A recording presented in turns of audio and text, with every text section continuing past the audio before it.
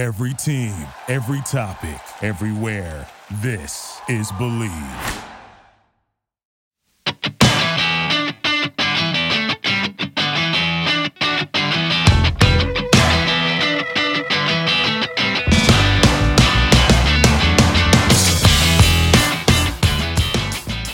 Hello and welcome to the 312th edition of the Illegal Motion College Football Podcast. In Nashville, Tennessee, I'm Matt Perkins.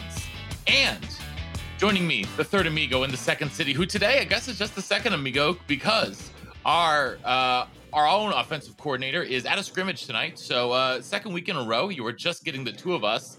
It's a man who actually knows the real meaning behind Dink and Flicka. It's our intrepid blogger from Big XI and Counting, Josh Cook. Matt, you know I hate to start with a mistake and a clarification, but I laid a couple eggs last week. It's okay. It's okay. You know, I usually don't give you the reins, and sometimes when you take the reins for the first or second times, mistakes can be made, and that's okay. So I was listening to our show, as I always do. I like to try and make sure we're making sense, especially me.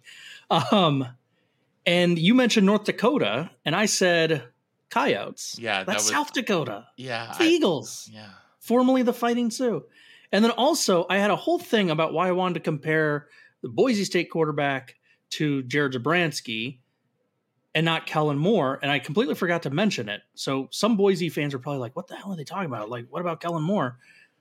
Kellen Moore is like on a way higher level. Like Kellen Moore is like one of the greatest group of five quarterbacks like of all time. It made to include him in the comparison. See, this brings me to a off the top of your head question. Then top five group of five quarterbacks of the 21st century. Ooh, I was gonna do all time. All time is too much. 21st century. Damn, you said 21st century. I was all ready to unload with Sean King, 98 Tulane. I mean that was epic. Don't get me wrong.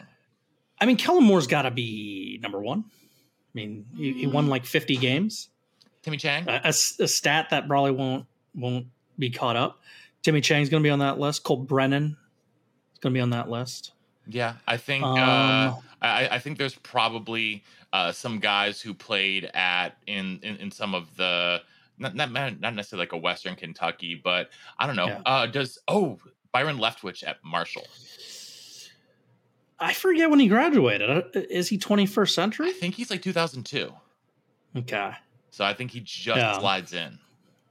Yeah. That's a great question. That is a great question. Maybe we'll have to investigate that for our next episode. No matter what, though, before we get into the second of our 5 conference preview episodes, got to remind the good folks listening at home that we are presented by betonline.ag, where they continue to be your number one source for all of your online sports wagering needs. Baseball season, pennant races in full swing. Josh's Padres are not going to be making the playoffs, I don't think. Hey, we're like 5 back of the wild card. Yeah, but you're not catching up with my dear Atlanta Braves. Me and Coach always repping the Braves. I think that we're in pretty good shape right now. Don't want to get too far ahead of ourselves, but feeling pretty good about my Bravos. Football season. We're recording this on a Thursday night. Officially kicked off with the Hall of Fame game tonight. I mean, it's preseason football. It's some sort of football. I don't know. News to me. We're not watching clearly because we are talking about the Big 12 and we're talking about Conference USA. So, which frankly, I'd rather do that than watch preseason NFL, but maybe I'm a little bit strange. No matter what your sport is, though, you can make some action and take some action on it over there at betonline.ag. Head on over to the website or use your mobile device to sign up today and receive a 50% welcome bonus on your first deposit with our promo code BELIEVE. That's BLEAV. BetOnline, where the game starts. Josh, you wore an Iowa hat last week, so I had to wear a Wisconsin hat this week because, well, reasons. But you are wearing a hat, sir, of one of my favorite dining establishments, and not just the Midwest, but the entirety of the country, Hamburger number 2. Gotta get an Iowa omelet and a pie shake. That's all you need. Oh, the blueberry pie shake is just one of the greatest things you can possibly ingest. So, blueberry pie shake, I think better than any of the teams in the Big 12 this year, though, Josh. So, whoa, hey, come on. Hey, I mean, blueberry pie shake undefeated. I don't think any Big 12 team is going undefeated this year, Josh, but we will just hop right into it. In the ever-expanding Big 12, they've added a couple new members for this year. They're losing some next year, but also gaining some more. Who knows with all of this crazy conference realignment talk? Josh, where do you want to begin? Well, actually, let's talk about that realignment just for a moment because that impacts our league, the Big Ten. I know I've got a Big Ten blog. I know I'm a lifelong Big Ten fan. Obviously, Iowa fan, more so than the conference because we're not the SEC. We don't blindly cheer for our conference. No, we don't. We hate Ohio State. We genuinely hate Ohio State. But it's asinine. So dumb. It's completely asinine because the conferences and the TV networks are operating under this idea that doesn't exist anymore. ESPN is hemorrhaging subscribers. Disney is trying to jettison ESPN for money purposes. How is ESPN going to pay a 20-team SEC or eventually, once Fox faces the same issues of ESPN, how is Fox paying a 20-team Big Ten? And here's the thing. I know I'm going to sound so old. I know I'm going to sound so old-fashioned. Get off my lawn. But when it was the original Big Ten for when I was growing up, which was 10 teams plus Penn State, the nice Big 11, I would watch Iowa, and then I'd be like, oh, whoa, like the old Oak and Bucket is on right now. Oh, Purdue, Indiana, they hate each other. Oh, let's check this game out. I give zero craps about Rutgers and UCLA. I will watch exactly 0 seconds of that. And guess what? As much as I love college football, it will be cheaper to cut all my subscriptions and just listen to Iowa on the radio. It's that simple. If it comes down to it, I'm not paying an insane, I need Hulu to watch SEC. I need Disney Plus to watch the Big Ten. I'm not doing it. Well, I'm not doing it. And most people aren't. When you hear about like, oh, the Pac-12 is going to go to Apple TV Plus or whatever. I'm sorry. Like, even with my UCLA allegiances, I mean, they're gone. They're going to be gone anyway. Yeah. But I grew up loving Pac-12 football. I really have always enjoyed watching Pac-12 football. Pac-12 After Dark is special. Pac-12, those classic games, the game, Stanford, Cal, the Oregon State in the Civil War, the Apple Cup, all that stuff was always really enjoyable to watch. Good games, different style of football. Like you said, Josh, Washington versus Maryland ain't moving the needle. And I wrote an article this week on MikeFarrellSports.com about the future of a 3 super conference college football world where the Big 12, the Big 10, and the SEC have 24 teams each. And this is more of a thought experiment than anything else. It made me sad to write. My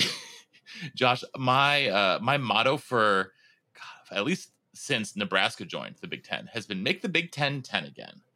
And I genuinely believe that. Like, I would be very happy to make the Big Ten 10 again, make the SEC 12 teams again, go back to the SWAC and the Big 8, go back to like an actual Pac-10, not a Pac-12. I mean, when I started my website, I named it Big Ten and Counting out of jest. Like, it was not a suggestion. It was a satirical title. Yeah. And like today, I find myself posting a write-up prediction on Rutgers. And it's like, well, I do it because I've got some Rutgers fans and I do care about the league and I'm presenting the league. But in my heart of heart, I don't care about Rutgers. And it's an outmoded belief that what's going on with this expansion. When these TV contracts, when that bubble bursts. And it will. And you have an intelligent athletic director at UCLA looking at their travel budget and they will go, why the bleep is our softball team spending thousands of dollars in travel because we played a conference game in Happy Valley, Pennsylvania, where there's no airport big West enough? Lafayette, Indiana. Yeah. And, people will talk about, well, you have these travel partners like UCLA and USC will fly together to Northwestern, and then one will play Northwestern one day, Illinois will play the other, and then they'll flip-flop, and then they'll travel back. And it's like, cool. That's still really expensive and really inconvenient. And it's not feasible for a lot of travel destinations. Like, you look at a map and you go, oh, Wisconsin and Iowa are border states. We're 3 hours away. How's that a travel partnership? It's not. It's not. And the sad reality is a lot of schools are just going to do what Iowa did, which is we don't have a swimming team anymore. We've slashed a bunch of sports that were non-revenue Olympic sports because they don't make money. Yeah, and it's in our, not just in college athletics, but society as a whole. It is just capitalism driven, and it will end up being literally just football and basketball. And that's it. And it's a shame because Josh, I even worry about things like Wisconsin hockey. Josh, you and I as college roommates, the best times we had at sporting events at Wisconsin, as much as we love football, we're going to Wisconsin hockey games. Let's not get it twisted about that. The best fan experience at Wisconsin these days is actually women's volleyball. And I worry, they're the reigning national champions. And I worry about that because what happens when they have to play a league game in Eugene on a Tuesday night? Yeah. Right. It's a complete bastardization of the purpose of a conference. The purpose of a conference is to have regional schools who can play each other and build up and have those traditional rivalries. It's all just been completely torn asunder for the love of the dollar. Yeah. And I know it's, this is completely just anecdotal evidence. This is just me. This is my experience. When I was younger, my Saturday morning started, I'd watch College Game Day. Yep. I'd watch as much of the Central Time Zone, baby, 11 o'clock game. Love it. As I could until I had to go to the Iowa game, or sometimes Iowa was playing that 11 o'clock game. Finish those morning games. Head over to Iowa. Go to Kinnick. But when I'd come home, I would watch the rest of the day. I loved when Hawaii was on at Central Time. It was 11, 1 in the morning. Yeah, 11 p.m. kickoff. Yeah, I loved it. That was my whole day. As I got older, I still did that. I did that all through college. You lived with me. I did that. We did that when we were living together in Los Angeles, 5 years after college. Yeah. So I was doing that, honestly, up until about 3 or 4 years ago. And it wasn't like I couldn't anymore. It wasn't like I was too old. It was, I don't care anymore. I'll watch Iowa, and that's it. For the podcast, I know well, crap, I should probably check in on, Georgia, Tennessee. Should probably check that. Oh, there's 2 minutes left and it's a tie game. Well, okay, I'm going to watch the last 2 minutes. But a lot of my prep work for the show is box scores, because I can read that and synthesize what happened with the game, and, checking out a highlight or two. I watch basically one game now on a weekend. I watch my Hawkeyes. And if it gets too expensive to watch Iowa, if there's too many packages or, cable that I need or streamers that I need, like I said, I'll just listen to Dolph on the radio. and I'll come into the podcast. I'll be like, hey, I listened to the Iowa game, and that's it. Like, and also, you know what? This is going to sound crazy, but this might not be very competitive of me, but it's going to be freaking impossible for Iowa to win the Big Ten when there's 25 teams and we're going up against Ohio State, Michigan, Oregon, USC. It ain't happening. If Iowa doesn't have a chance to win a conference title, why am I watching?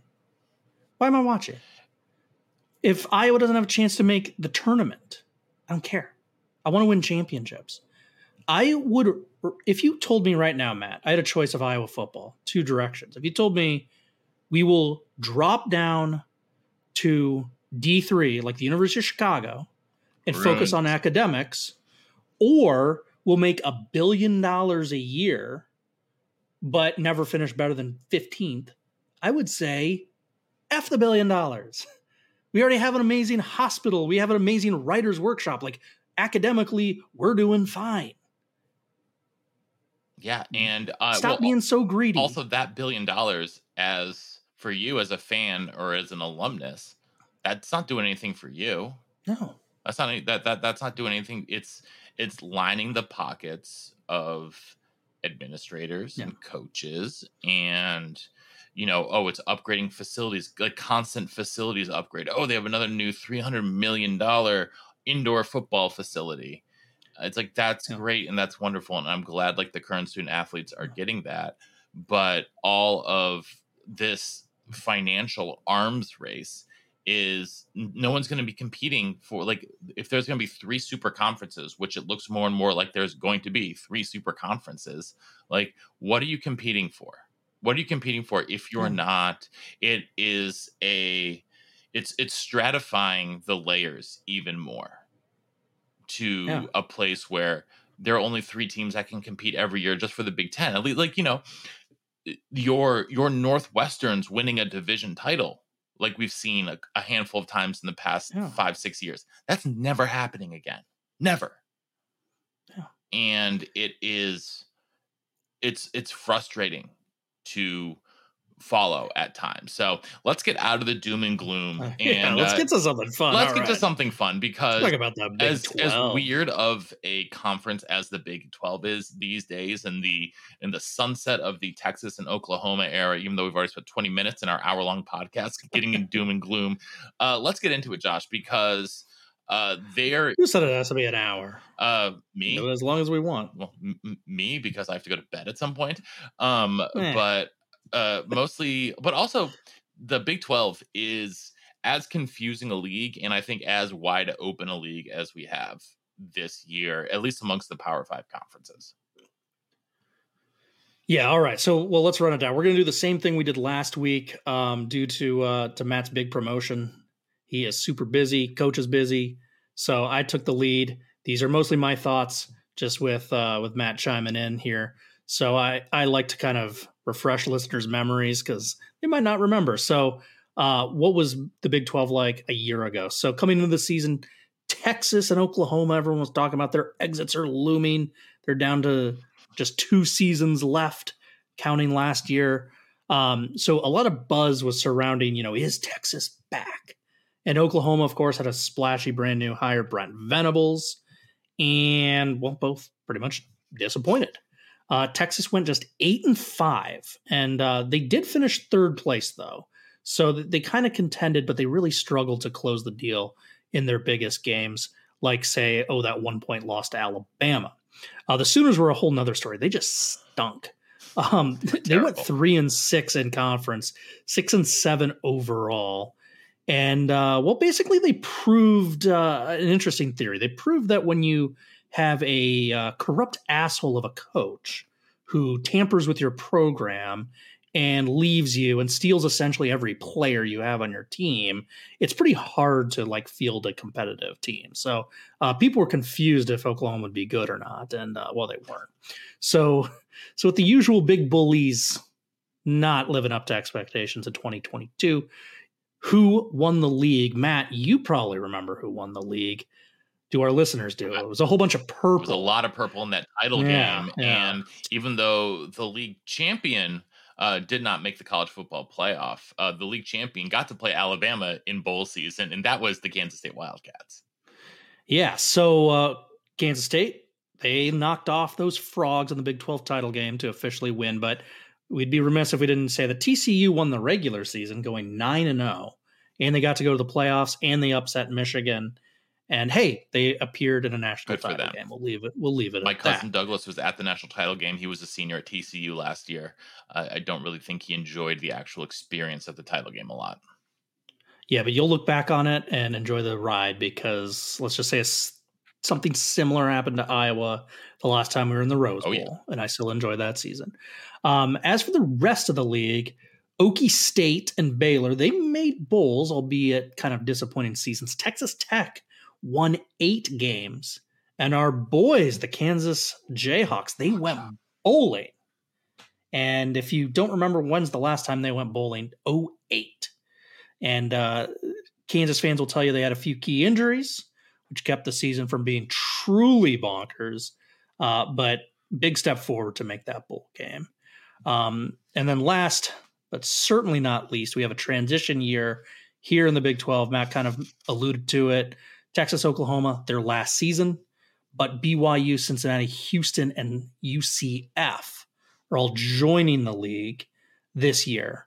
So kind of a strange season. Here are my 5 intriguing questions. And Matt, just like last week, feel free to chime in on any of these. I shall. Question number 1. Will Texas or Oklahoma win their final Big 12 seasons, or will the remaining Big 12 hate be just too powerful? I'll let you know when we get to predictions. All right. Our purple brethren, will those purple powers be as powerful again, or will one or both falter? I think one of them will be. Ooh, me too. Question 3, will Texas Tech build on last season and be a threat for the title? Again, I'm going to withhold because I have thoughts. Okay. Iowa State. What the hell? They lost 8 games last year. 6 of them were by single digits. In fact, 7 of their losses were by just 38 points. I wonder if any of them were thrown. Yeah, will they bounce back, or are they trending downwards? I don't know. We'll see.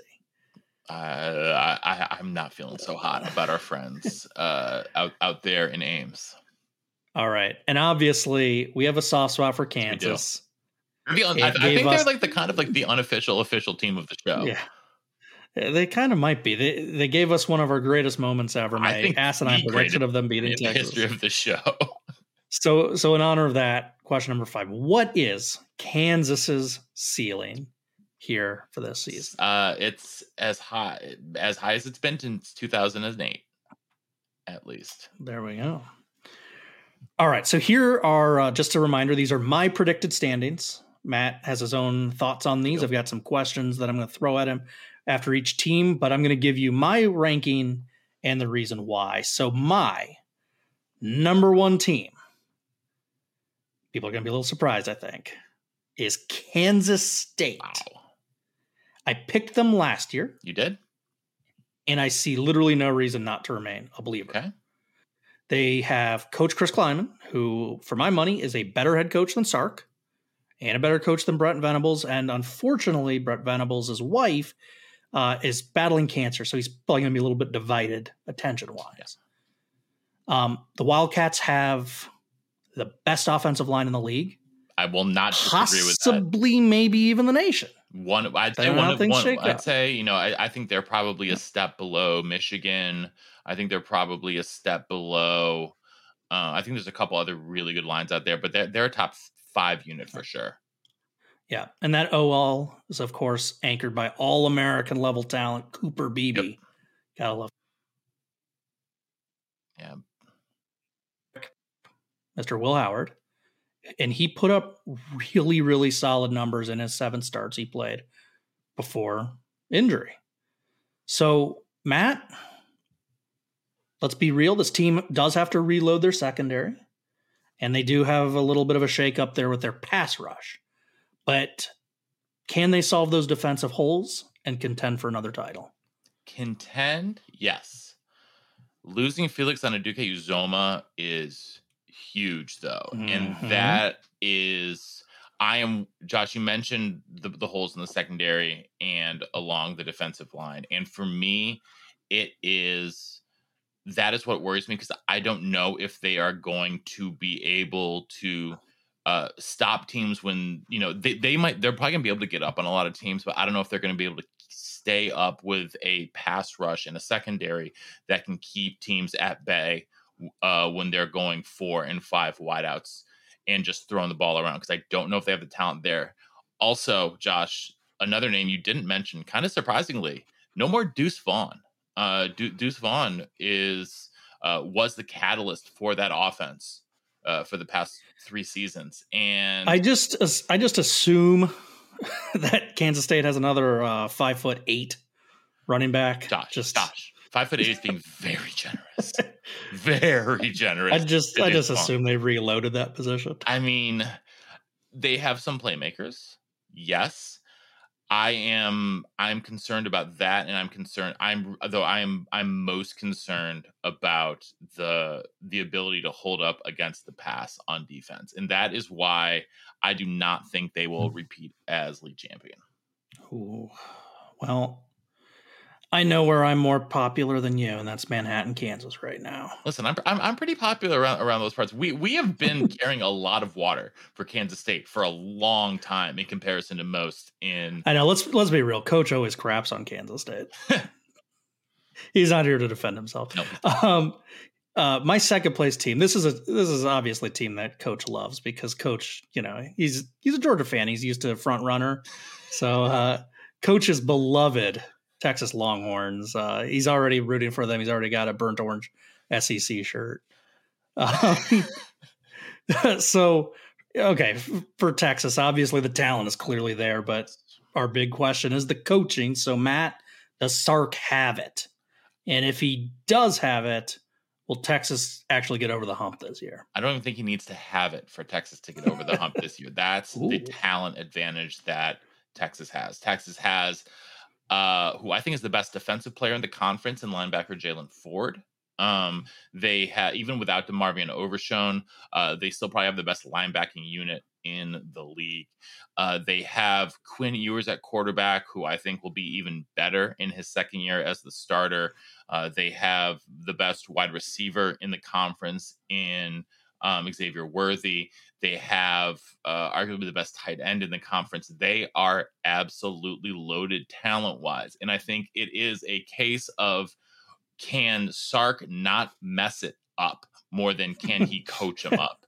And I think that the talent gap is there. And I have Texas as one of my 2 teams in the Big 12 title game. All right. Well, number 3, Boomer Sooner. I got Oklahoma finishing 3rd. And reason for that is they hit the portal about as hard as anyone in the offseason. Not named Colorado. Yeah. So they're looking to bounce back from last year's disappointment. They have several skill position players, joining through that portal. But last year's big portal grab, Dylan Gabriel, he was fantastic in his first season at Oklahoma. So they have a nice building piece there. I think that fantastic. I think he was. I think he was. His solid. numbers. His numbers were good. Yeah. His numbers were good, but clear step back from what they've had at Oklahoma for the past decate. Okay, wait, like 4 Heisman Trophy winners. Well, that's the thing. You can't call him fantastic when they've had 2 Heisman Trophy winners, and then another guy who transferred away from Oklahoma and won the Heisman the next year.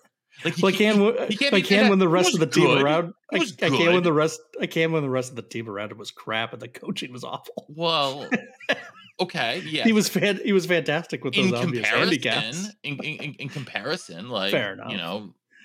But fair enough.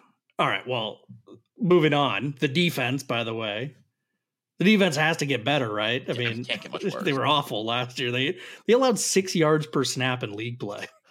And they so bad.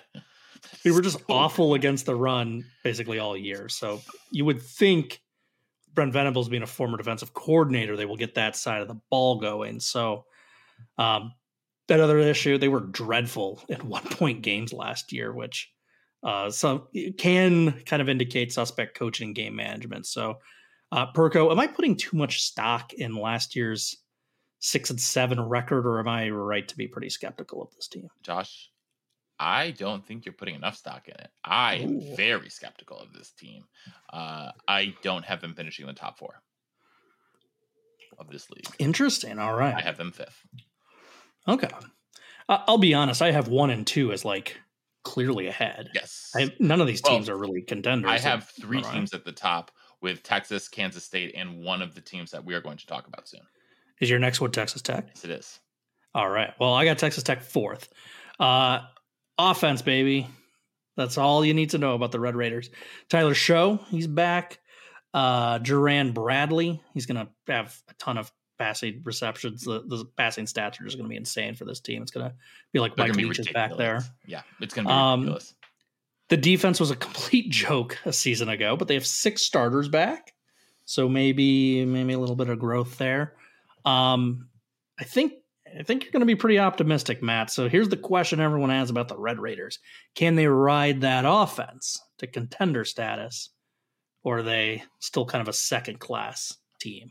Josh, I have them taking on Texas in the Big 12 title game. Hey-o. So wow. I am dough goes in, tortilla comes out. Yeah, I am here for everything that Joey McGuire is doing. Everything that Joey McGuire. He is one of my favorite coaches, not just in this league, but in the entire country.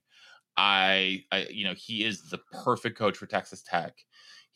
I've been hammering this point home. He is getting kids he's recruiting Texas, like the state of Texas, as well, if not better than any coach in Texas Tech history, not named Mike Leach.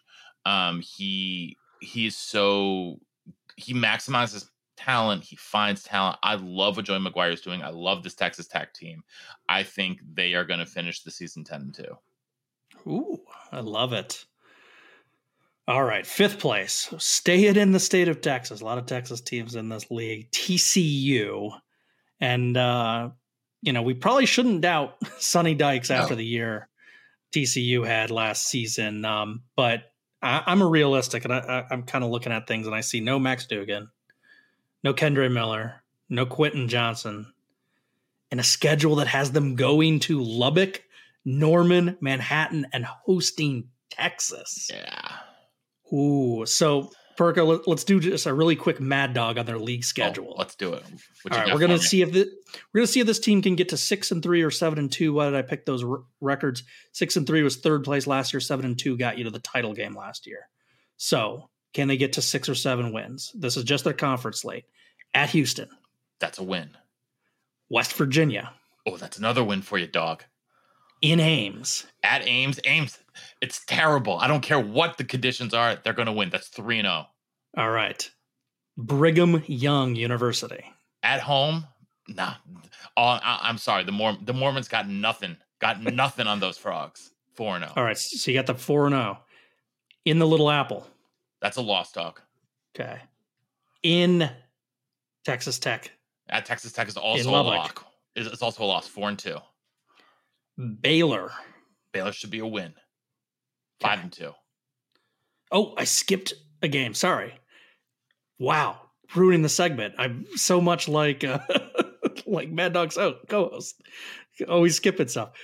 Before the Baylor game, they played Texas. Oh, Texas! I love Texas this year. I love Texas this year, dog. That's going to be a loss. Okay, so we're at 5-3. Then was the Baylor game, which you already said was a win, and then their finale in Norman. I think that's a win, dog. I think that's a win. So you got them getting to 6-3. That's correct. That's all right. A win. All right. Yeah, I am bearish on Oklahoma in comparison. Fair enough. All right, let's do it. Let's do some Rock Chalk Jayhawk. Rock Chalk. Matt, can I interest you in some starters that are returning? Yes, you can. Because Kansas has 17 of them. That's a lot. Yeah. I'm not going to list all 17, but the cream of that crop, their quarterback, Jalen Daniels. Yes, sir. The offense should be strong. Yes, it will. Defensively, the linebacker core is solid. Yes, it is. But they have 4 brand new defensive linemen. They also have a secondary that was pretty up and down last year. So, Matt, what can Kansas do kind of schematically with that experienced linebacker group to help out the new defensive line?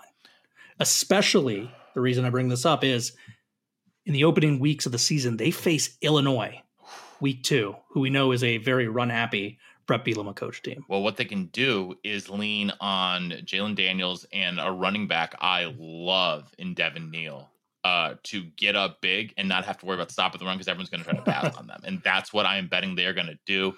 I have Kansas finishing in the top 4 of the league. Top 4, even more optimistic than me. Yes, sir. You know I like to swing big. Texas in order for me. Texas, Texas Tech, Kansas State, Kansas. Nice. Love it. All right, number 7. Kind of getting to the middle. We got Baylor. And they do have an experienced backfield. Quarterback Blake Shapen is back. Running back Richard Reese is back. The offensive line, all new. And defensively, this unit really kind of surprised everyone by struggling a year ago versus their 2021 title game. They gave up 11 more points last year than 2021. That's a lot. That's a lot more per game. Yeah. So I am curious, though, Matt. Baylor had kind of a decent name transfer, Sawyer Robertson, come in to compete with Shapen at quarterback. Iron sharpens iron. But Aranda has already announced that Shapen is remaining the starter. Yeah, I don't really trust Aranda when it comes to quarterbacks. I love Dave Aranda, and I love what he does on defense. I don't trust him one bit when it comes to quarterbacks because he jettisoned the quarterback that got him to the Big 12 title game in 2021 for Shapen. And then Shapen was just kind of milquetoast last year. And then he brings in Robertson, but then it's very strange. I trust Aranda, with my life on defense. I do not trust him as far as I can throw him when it comes to picking quarterbacks. And for that reason, I've got them right there in the middle of the conference as well. Yeah. All right. Number 8. Matt. Yep. The Gus bus. Beep, beep. We've topped off the tank. It's ready to roll. They got a pretty nice quarterback, John Reese Plumlee. Yes, he's a better running back than he's a quarterback. I still think he's a better runner than he's a passer, but it doesn't really matter, especially in that. He ended up winning a very tight quarterback battle last year. The skill position group is, believe it or not, really good. It's probably going to clock in as among the league's best. But their offensive line, all new. Defense has 6 starters back, including Ricky Barber and Tremon Morris Bush on the defensive line. Both of them already making headlines as preseason Big 12 selections. But they have a new coordinator on that side of the ball and very little depth. If this club stays healthy, I think they could be a spoiler and really derail someone's contender season. But any injuries, they're gonna be in a pickle there. So, Perko, is there any good way to get reps and try and manufacture the depth Central Florida needs? Or is this just a problem that can only be addressed in the offseason? I think it's really a problem that has to be addressed in the offseason. I think that they are also, being in Florida, they are going to have an interesting travel schedule. They are going to be flying around a lot. We talk about with this conference realignment, we're seeing that. I mean, West Virginia has had to deal with that plenty already, joining the Big 12, and at least they have a little dance partner over there in Cincinnati, not too far from Morgantown now. But I mean, Orlando, Florida is not near any other school in the Big 12. They're going to be going all around the country this year. I don't love their prospects in the first year in the Big 12. So you think 8's maybe a little too high for them then? I think it's about right. It feels about right talent-wise, because I do think John Reese Plumlee is a better quarterback than some of the teams ahead of them. Like, I would rather have John Reese Plumlee than Blake Shapen. I'd rather have John Reese Plumlee than probably anyone who's taking snaps at TCU. But at the same time, I think that is going to be a bit of a detriment. And, for all of the laurels that the Gus Bus has, he's been known to drop a couple head scratchers. Yeah, you don't say. All right, moving on. Number 9, Oklahoma State. They're positives. They have a ton of returning talent, and schedule sets up pretty nicely. Their schedule avoids Texas Tech, and TCU. On the downside, their brand new defensive coordinator is putting in a 3-3-5 scheme. The defense has just 2 returning starters. So the defense is a complete unknown as we enter the season. Matt, you've always been way higher on the mullet than mere coach. Where do you stand on this year's team, especially that switch in defensive scheme? Oh, I'm so down on this year's team. I think 10 is too high for this year's Oklahoma State team. They have a new defense. Well, I had them ninth, so I'm even higher than 10th. 9th, 10th. I mean, honestly, like, new quarterback, new defensive scheme, losing their top receivers. Like, I do not trust this team whatsoever this year. I think that there are some serious cracks in the facade of that mullet. And, he's got some serious split ends going on there. It's going to need a real... It's all party, no business. No, the problem is that I got a business degree from Trump University. And it is just not going very well. So I am all out on Oklahoma State this year. All the way out. Fair enough. All right, 10th, I've got Iowa State. Now, I originally had Iowa State also at 10th, and I was going to talk about how quarterback Hunter Deckers was back and that they have 7 starters back on defense and that the defense was outstanding last year. I was going to highlight that we all like Coach Matt Campbell. I was going to highlight that they dumped their terrible offensive coordinator, Tom Manning, who was in a private competition with Brian Ferentz to see who was the worst offensive coordinator in the state of Iowa. And they replaced him with a former Cyclone great, Nate Scheelhaus. Well, the problem is that, the news broke this week that Deckers is facing pretty severe gambling allegations, as in he bet on Iowa State games. This could, easily get him banned from college football. Like, not just a few games, but that's a lifetime ban. He could be lifetime banned. That's what we call a Pete Rose situation. Yeah. So I still, even without Deckers, there's still nuggets of this team that I kind of liked. And that's why I didn't drop them past 10th. And I kept them where I originally had them. But Matt, how are you feeling about the Cyclones? Like, are you dropping them to the 14th? No, I'm not dropping them to 14th. No. I might drop them down 1 or 2, but the truth is that they have a true freshman quarterback named J.J. Cole, who is a top 10 quarterback in the country coming out of high school. And he's the real deal Holyfield. Like, he is an absolute dude. And I think this weirdly might be a blessing in disguise if he comes and plays. And they might not do great this year, but this actually might set them up for the future if he takes his lumps as a true freshman when no one's expecting anything out of him. That, they might finish 11th or 12th in the league this year. But next year, this might be great for Cole because he might come in having seen a whole lot of college football and be ready to really shine. So I'm not saying this is a blessing in disguise. This year is not going to go well, but I think the long-term prognostication for the school with this isn't actually that bad. Well, I think you just made a lot of friends at Ames because there's a lot of doom and gloom right now. A lot of people saying the season's over. They've always loved me in Ames, Josh. Yeah. Come on now. All right, let's move on to Cincinnati. And obviously I stole their coach. Yeah, there's a little bit of mystery, obviously, without Luke Fickell. I guess you could say they hired an experienced coach with Scott Satterfield. Okay. Yeah, that is not factually incorrect.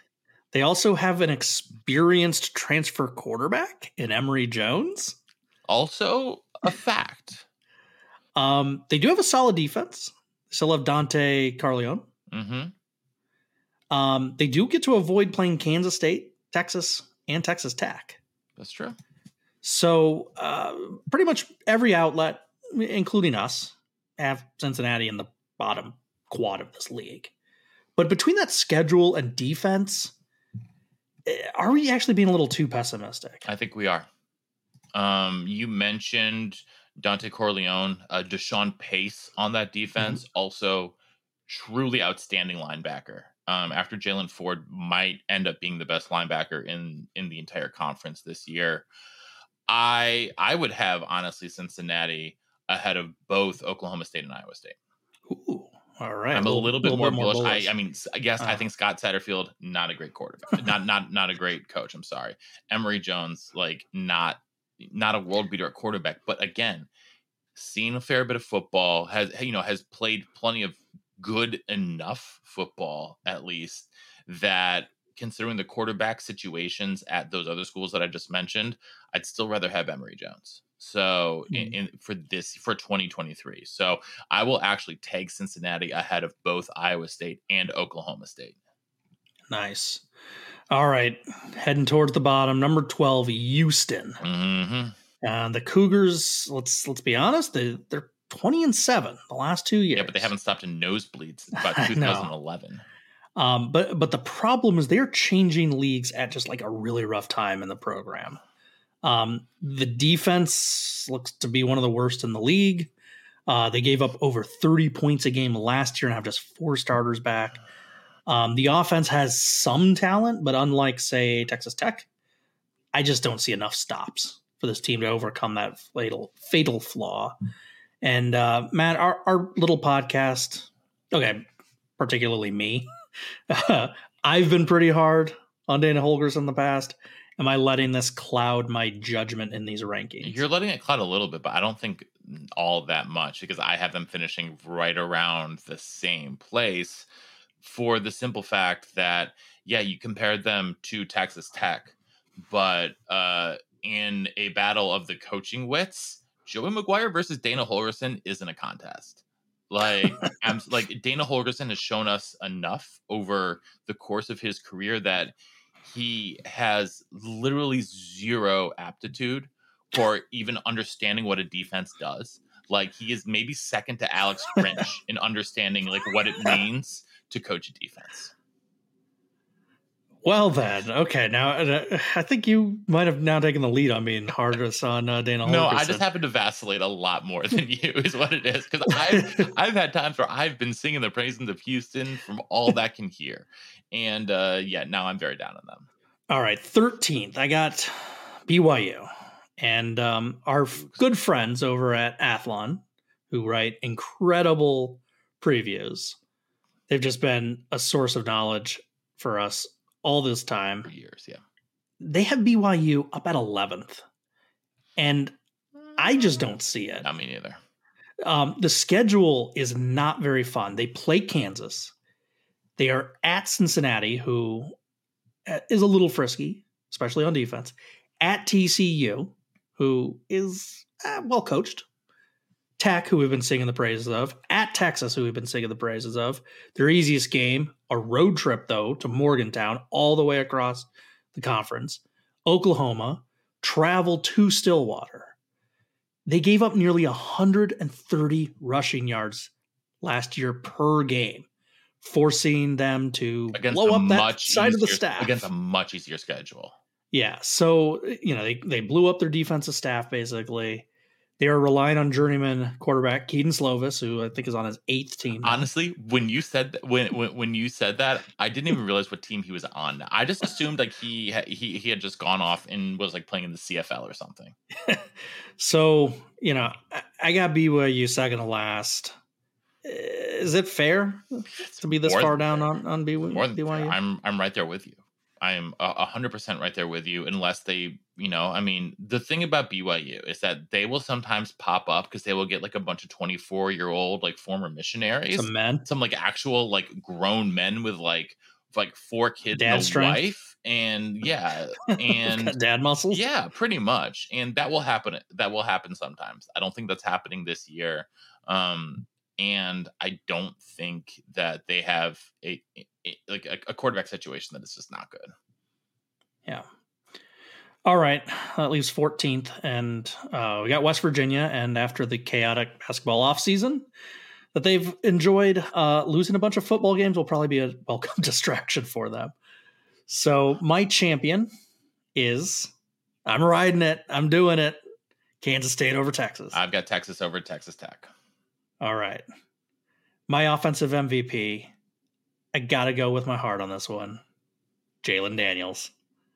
I'm taking the Kansas quarterback. Love it. Tyler Slough is going to put up insane numbers with Texas Tech. Will Howard for Kansas State is going to put up amazing stats. But I just think, Kansas has a good shot at 7, 8, maybe even 9 wins. And a lot of that's going to be with him. I've got Texas Tech's quarterback Tyler Shaw as my offensive MVP. Nice. I just realized I've been mispronouncing his name. Shaw. But you know what? Shaw. You know what? It's okay. It's not the first name. You and Bill Simmons. There we go. Still can't my pronounce hero. anything. My defensive MVP, excuse me. You mentioned him earlier, Jalen Ford. Yeah, same. I do want to give a shout out to Josh Newton at TCU. He's incredible. Great defensive back. Yeah. Really, really nice defensive back. But I think it's Ford by a margin. My coach of the year, if I have Kansas State repeating with all this talent at these other teams that we've been talking about, you can bet your butt I'm putting Chris Kleiman as my coach of the year. Joey McGuire. For similar reasons. Texas Tech makes the title game. It's Joey McGuire. All right. My newcomer, as mentioned last week, I don't really do the recruiting thing and stuff. Like if a freshman pops off and have a season, like well done. So my newcomer, can be a freshman if you want it to be Matt. For me, I was looking at literally like newcomers, like transfers and stuff. For BYU, that defense just looks terrible to me. So if BYU is, going to succeed, it's going to be because they're going to put up some insane passing stats. Therefore, I put Keaton Slovis as my newcomer of the year. You know what? Give me the true freshman quarterback J.J. Cole at Iowa State. Why not? Love it. Why not? All right, first fired. Well, let's just be real. I would have already fired Neil Brown by now. He's going to be the first coach. He's going to be the first coach fired this season. Yeah. All right. Final thoughts on this league, Matt. I know you're very high on Texas. I am, but I wanna play a little devil's advocate for a moment. Let's say something goes awry with Texas. Does Quinn Ewers start the whole season, or once some stuff goes wrong and Sark feels that pressure, does he give what the people want and put Arch in? No, because Arch is right now at best the third best quarterback on that roster. I think Arch redshirts. Interesting. Because here's the thing you got to remember about Arch and the Mannings.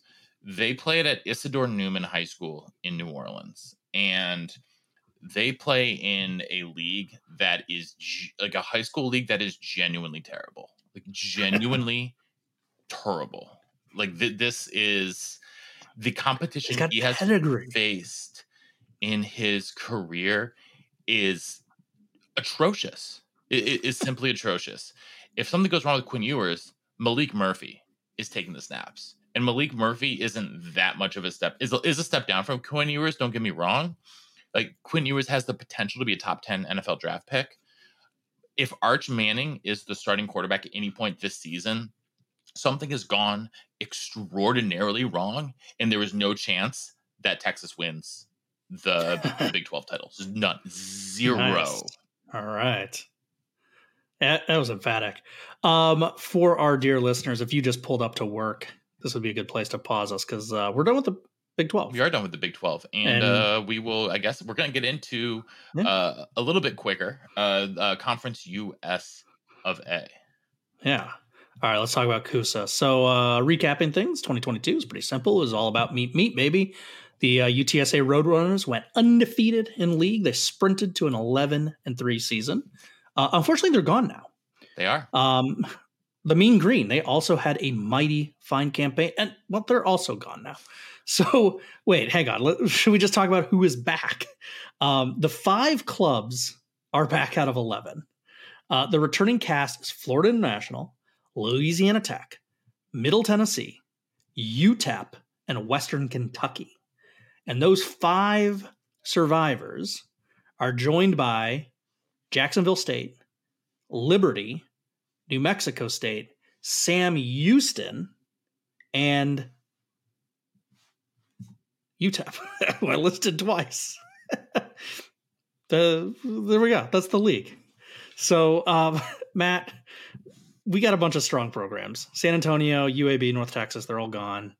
I think it's fair to say that on paper, CUSA is probably the weakest conference. Yep. in football this year. So I'm 100% with you there. Yeah. So here are my 5 questions. And I love that I listed UTEP twice. It's okay.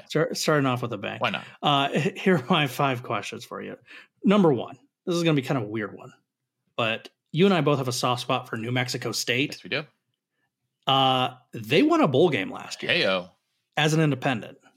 Do they keep it rolling now that they're in the league? Yes, I think they do because the league is so watered down. All right. Number 2, how will the former FCS powerhouses look in their first season? I mean, I don't think it's going to be. I'm a little bit more worried about Sam Houston than I am about Jacksonville State, but I think that they'll acquit themselves, like, not terribly, but I also don't think we're going to get an Old Dominion situation where they just come in and are beating up on Virginia Tech twice 2 years in a row. Yeah. All right. Number 3, Western Kentucky is like the heaviest title favorite, it seems like, of any conference. Yeah, for good reason. No. Number 4, Louisiana Tech. They lost 4 absolute nail biters last year. Do they flip the script and compete in this conference? Sonny Cumbie's second year. I don't hate that pick. I could see them making some serious strides. They've gotten some interesting talent via the portal. They have a lot of like former high-end Power 5 guys who've come to Louisiana Tech. It's going to be they are a linchpin team in this conference in a lot of ways. Yeah. All right, and number 5, Matt, you and I love Jamie Chadwell when he was at Coastal Carolina. Are we allowed to like him anymore? Is that no? Done? Okay, problem solved. All right, number 1. I think this is going to be consensus. Western Kentucky. They've got their awesome quarterback, Austin Reed, back. Wide receiver Malachi Corley there. They got their edge rusher, Jaquez Evans, leading both sides of the ball there. They are set. Western Kentucky has probably the 3 best players in the whole league guiding this squad. So they do have a new offensive coordinator, but the continuity there at quarterback should kind of help ease that. So, Perko, this team is the best of the returning batch. Are any of us doing a dumb mistake by just putting them at the top? No. They should, honestly, if they don't go undefeated in league play this year, it is a disappointment. Yeah. And if their average margin of victory in league play this year isn't 2 touchdowns, like, you could say that's a mild disappointment. Like, this team is 2 standard deviations above anyone else in the league. All right. Well, 2 through 9 is really hard to sort out. I am putting Liberty second. They have 8 starters back, plus a pretty proven coach there in Chadwell. Pretty big unknown at quarterback. Matt, your Badgers, they have a new coach. So you've been doing a lot of documenting kind of what it's taken for Luke Fickell here to change. So kind of applying some of that you've learned. What goes into switching head coaching jobs like Chadwell's done, and how does that impact anything that they do? It depends on who he's brought with him in a lot of ways. And because when it came to at Wisconsin, with Fickell brought a ton, and I mean a genuine, a ton of the staff he had at Cincinnati, a bunch of proven coaches from other places. So the guys he brought with him, a lot of the younger coaches that are on staff are guys he brought with him from Cincinnati they'd seen firsthand. The older coaches that came in are guys like Phil Longo and Jack Bicknell, who've been coaching in college for 30, 40 years. And so with Chadwell, he did not bring as much of that Coastal Carolina infrastructure, like the same way that Fick did. And I am predisposed to think the worst of Liberty. And so I am going to go with my gut here and say this doesn't go well. And the only way it could have gone well is if they had brought their quarterback with them from Coastal Carolina, but he did not decide to go with them. And so, Liberty does probably have more talent on paper than a lot of these other teams, but I still would trust Jerry Kill more than I would trust than I trust this Liberty team, and so frankly I Liberty second seems a little bit high to me, but I can understand it based on the talent they have in their roster. All right, well, you mentioned Jerry Kill. That's where I'm going next. New Mexico State, I got third. All Jerry Kill does is win. They have 8 offensive starters back, including quarterback Diego Pavia. The defense gave up 40 points per game in 2021. They brought that down to 24 a game last year. If that trajectory holds, this is just going to be a nasty team to face. They're giving up 8 points a game this year, Josh. They're not Georgia 50 years ago. No, but I know. But Matt, what is it about Jerry Kill that he just squeezes so much juice out of some really and that's why lemons? I think they are going to finish second in the league. Because he's he's a football coach. To be as cliche as possible, Josh, he's just a coach. He's just a damn good football coach who understands coaching football, who understands maximizing the talents of the players that he has on hand. And the whole under Jerry Kill is almost always greater than the sum of the parts. And that is why I trust them more than I trust Liberty. All right, fourth, I got Middle Tennessee State. Perko, this is right there in your backyard. How is Stock Skills team? I don't think they're going to beat Miami again this year. Stockstill is a little bit polar. I wouldn't say he's polarizing, but it feels like he's just not going to reach the heights that they had, like when we started this show, 9 years ago now, 8 years ago now. Yeah, we're in our 9th season. So like 6-7 years ago, they were really, really good. They will go as their passing offense goes. And they're replacing some guys. I don't know. I don't truly trust this team like I necessarily would have in years past. I don't think they're going to be as bad as they were 2 years ago, but I also don't see them being a conference title contender. I think you've got them middle of the league. Fourth is like sweet spot for this team. All right, fifth, we're going to El Paso. This club, they went 7-6 2 years ago and made a bowl. Last year they stepped back to 5-7, but they boast a really talented offense, keyed by their quarterback Gavin Hardison. He's going to be protected by one of the best lines here in CUSA. The defense has a lot of issues to work on. They finished 10th in passing defense a year ago. Matt, UTEP's my dark horse. I think they could. I really think they could contend if it all falls into place for them. So, do you think the Miners have enough surrounding Hardison to make a run at that? Yeah, I like them more than Middle Tennessee State, and I actually like them more than Liberty. So, I think I've got them finishing third. Love it. All right, you mentioned Louisiana Tech as kind of a linchpin team. I got them sixth. They had a truly bizarre year in Sonny Cumbie's debut. They went just 3-9 last year, but 4 of those losses were by combined 10 points. They then hit the portal probably harder than anyone else here in CUSA. They nabbed a whole bunch of new faces, including former Boise State quarterback Hank Bachmeier. And this is why one of the great names in all of college football, DeColdis Crawford. There we go. And Matt, it's actually the Hank Bachmeier reason is actually why I have Tech down in the 6th spot. He brings a big name because of, he's a Boise State starting quarterback, but I saw him play last year and was completely unimpressed with him. So Matt, you mentioned them being a linchpin. Do these portal additions actually move the Bulldogs up or down for you? The skill positions do, but I agree with you that Bachmeier is, I'm going to use this word for the second time in this podcast, milquetoast. He's fine. He's not great. He's not awful. He's fine. And I think that is going to be good enough to get them to 500. But I don't see them jumping. I'm like it's pretty evident. I'm pretty high New Mexico State. And I don't see them jumping in New Mexico State or even a UTEP necessarily. I think they actually might be better than MTSU, but I'm not entirely sold. All right, 7th and 8th, kind of grouping them together here. Jacksonville State, I got 7th. Rich Rod is back in FBS, so expect points by the dozen for them. This club, they went 9-2 last year. They return a lot of talent, but obviously that's FCS talent to FBS. How will it translate?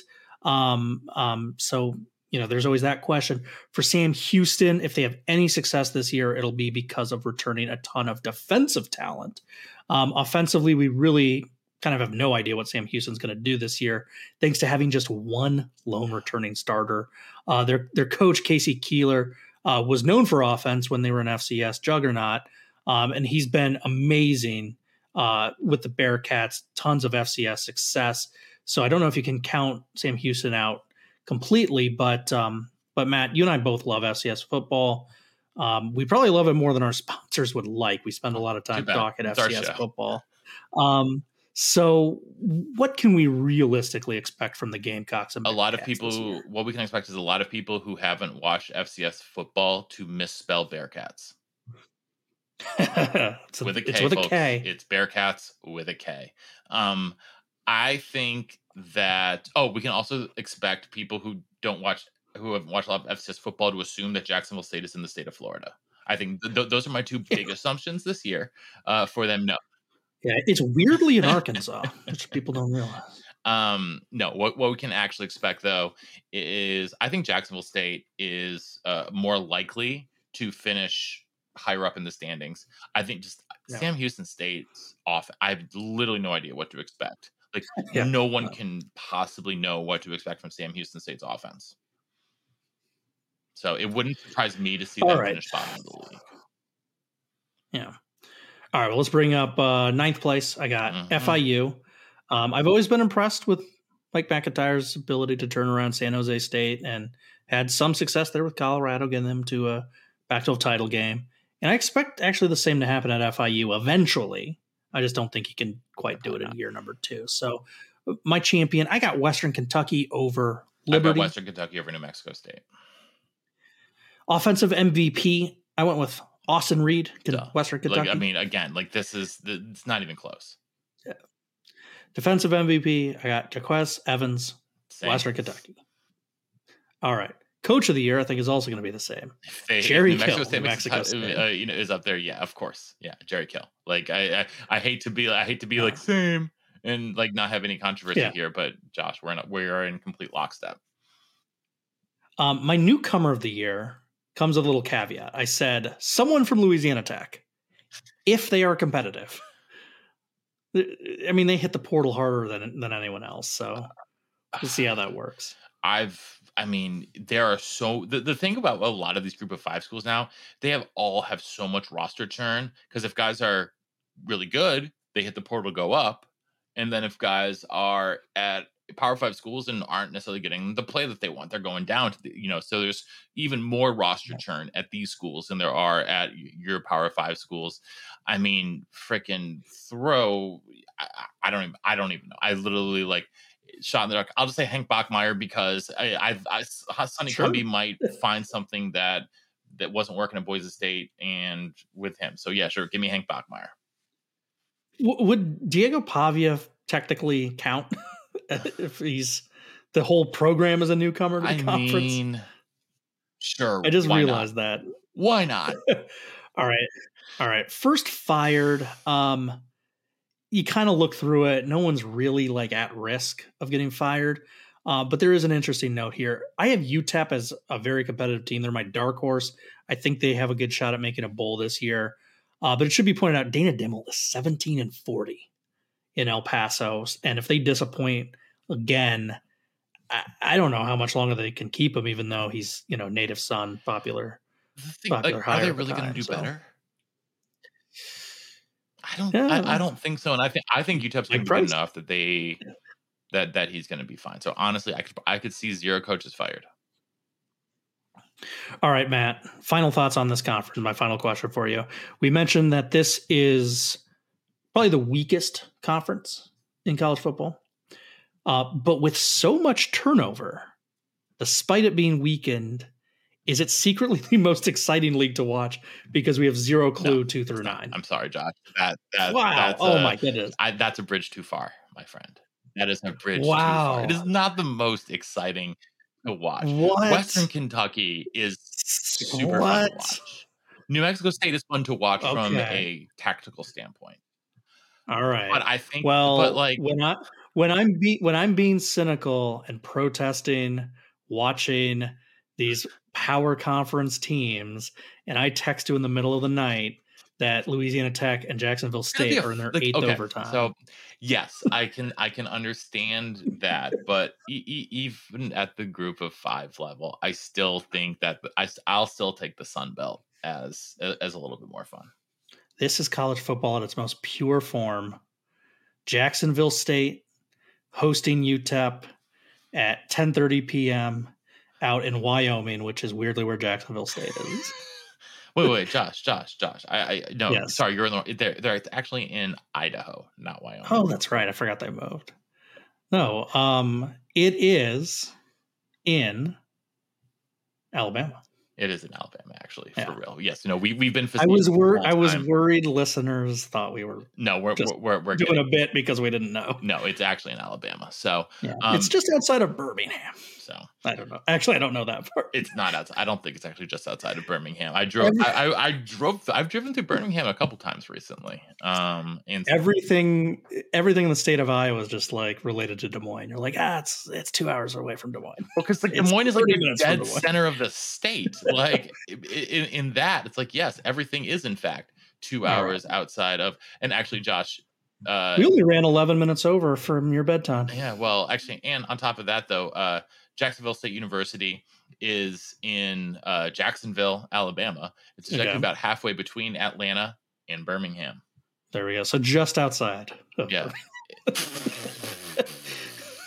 No, it's actually relatively close to. No, it's not as close. I was in Guntersville, Alabama, a couple weeks ago.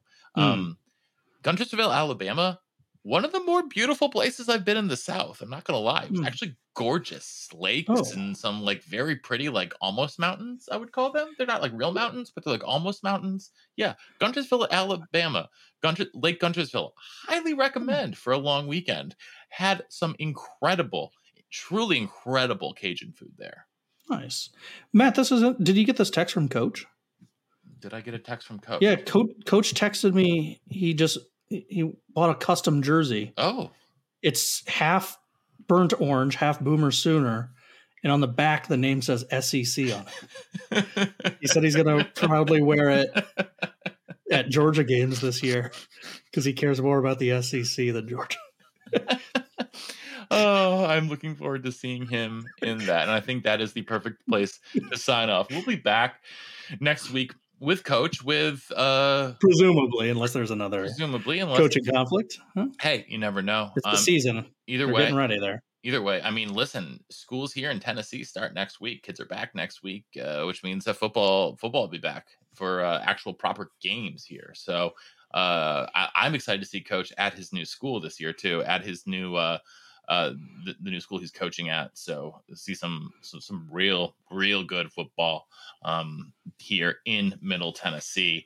But no matter where you are, we appreciate you tuning in to the Illegal Motion College Football Podcast on the Believe Podcast Network. So on behalf of our own intrepid blogger from Big Ten and Counting, Josh Cook up there in Chicago, Illinois, and even though he's not with us tonight, he's still with us in spirit, our offensive coordinator, Coach Corey Burton here in Nashville, Tennessee. I'm Matt Perkins saying so long and see you next time on the Illegal Motion College Football Podcast. Thank you for listening to Believe. You can show support to your host by subscribing to the show and giving us a 5-star rating on your preferred platform. Check us out at Believe.com and search for BLEAV on YouTube.